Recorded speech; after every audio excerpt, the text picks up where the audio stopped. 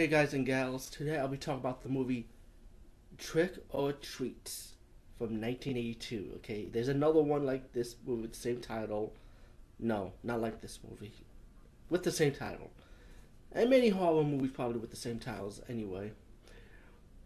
But I remember hearing about this movie by the cover of it. And I never read up on it actually. So I thought it was maybe one of those early 80s slasher that I probably missed out.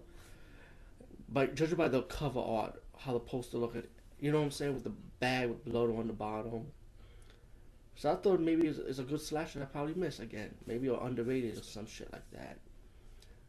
Oh boy, was I wrong. This movie, you know what? I don't think you could consider this movie to be a horror or not even a slasher. I believe this movie was probably like a comedy spoof on horror. You know, that's what I think because it was too. In fact, it wasn't even a good comedy. It was stupid. This movie is a fucking mess. I will give you a warning on this fucking label. This one title. It's a big warning on this shit. Okay, check this out. The flashback of this movie for the killer, right? It's pretty obvious it's going to be a guy. Guy's a nice suit and tie. No, nice suit and tie. Yeah, reading his newspaper. His wife committed him into a mental institution for no fucking reason. How the fuck two mental guys? Two guys with mental for a reason. So this guy goes to the mental hospital. The wife has a man, who's David Carradine's character.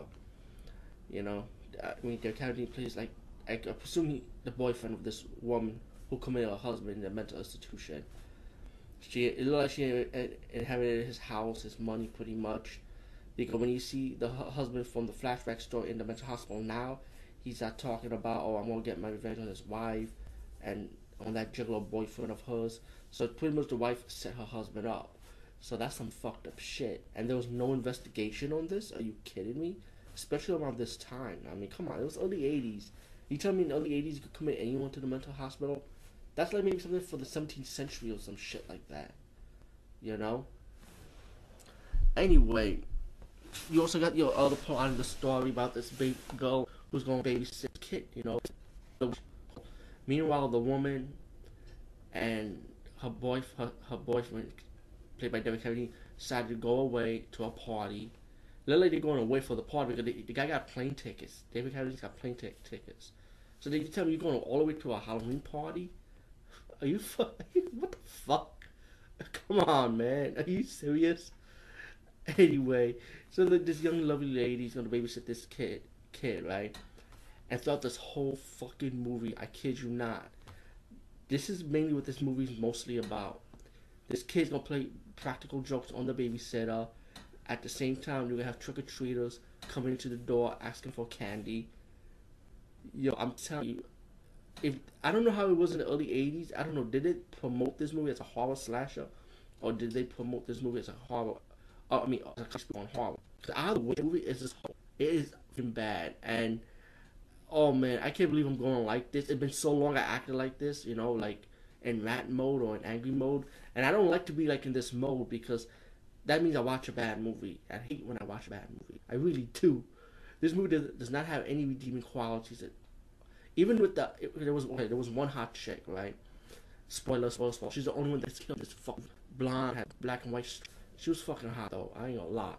But even that redeeming quality wasn't worth it. Fuck it. I don't care if she was butt naked running around trying to give Linda her tapes. You know. Meanwhile, you guys escape them at the hospital.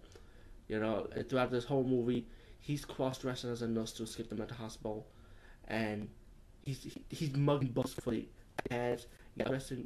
He's a cross-dressing mental patient now. Actually, he wasn't mental, but now he is because the wife fucked him up. Let's be real.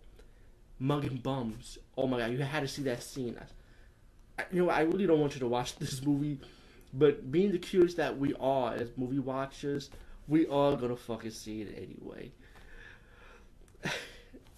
Anyway, still, that's for the father finally goes for all. He killed the wife, get his revenge on the wife, and that's when he killed the blonde girl with the black and white striped shirt. You know, because the girl was looking for Linda to give the tapes, and he killed her because he thought that was his wife, and he got mad. Then it comes to see when he's going to kill the woman, babysitter, And when he looked at the babysitter, he thought the babysitter was his wife because she had the wife's lingerie on. I assume that he put it on. So he's taking his wife. He's going, and the movie's just stupid. The chase scenes, it's just dumb. This fucking whole movie is dumb. Even the ending to go with it is stupid.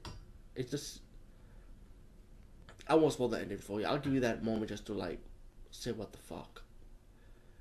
Trick or Treats from 1982. Check it out at your own risk. Warning. Peace, guys, and see you later.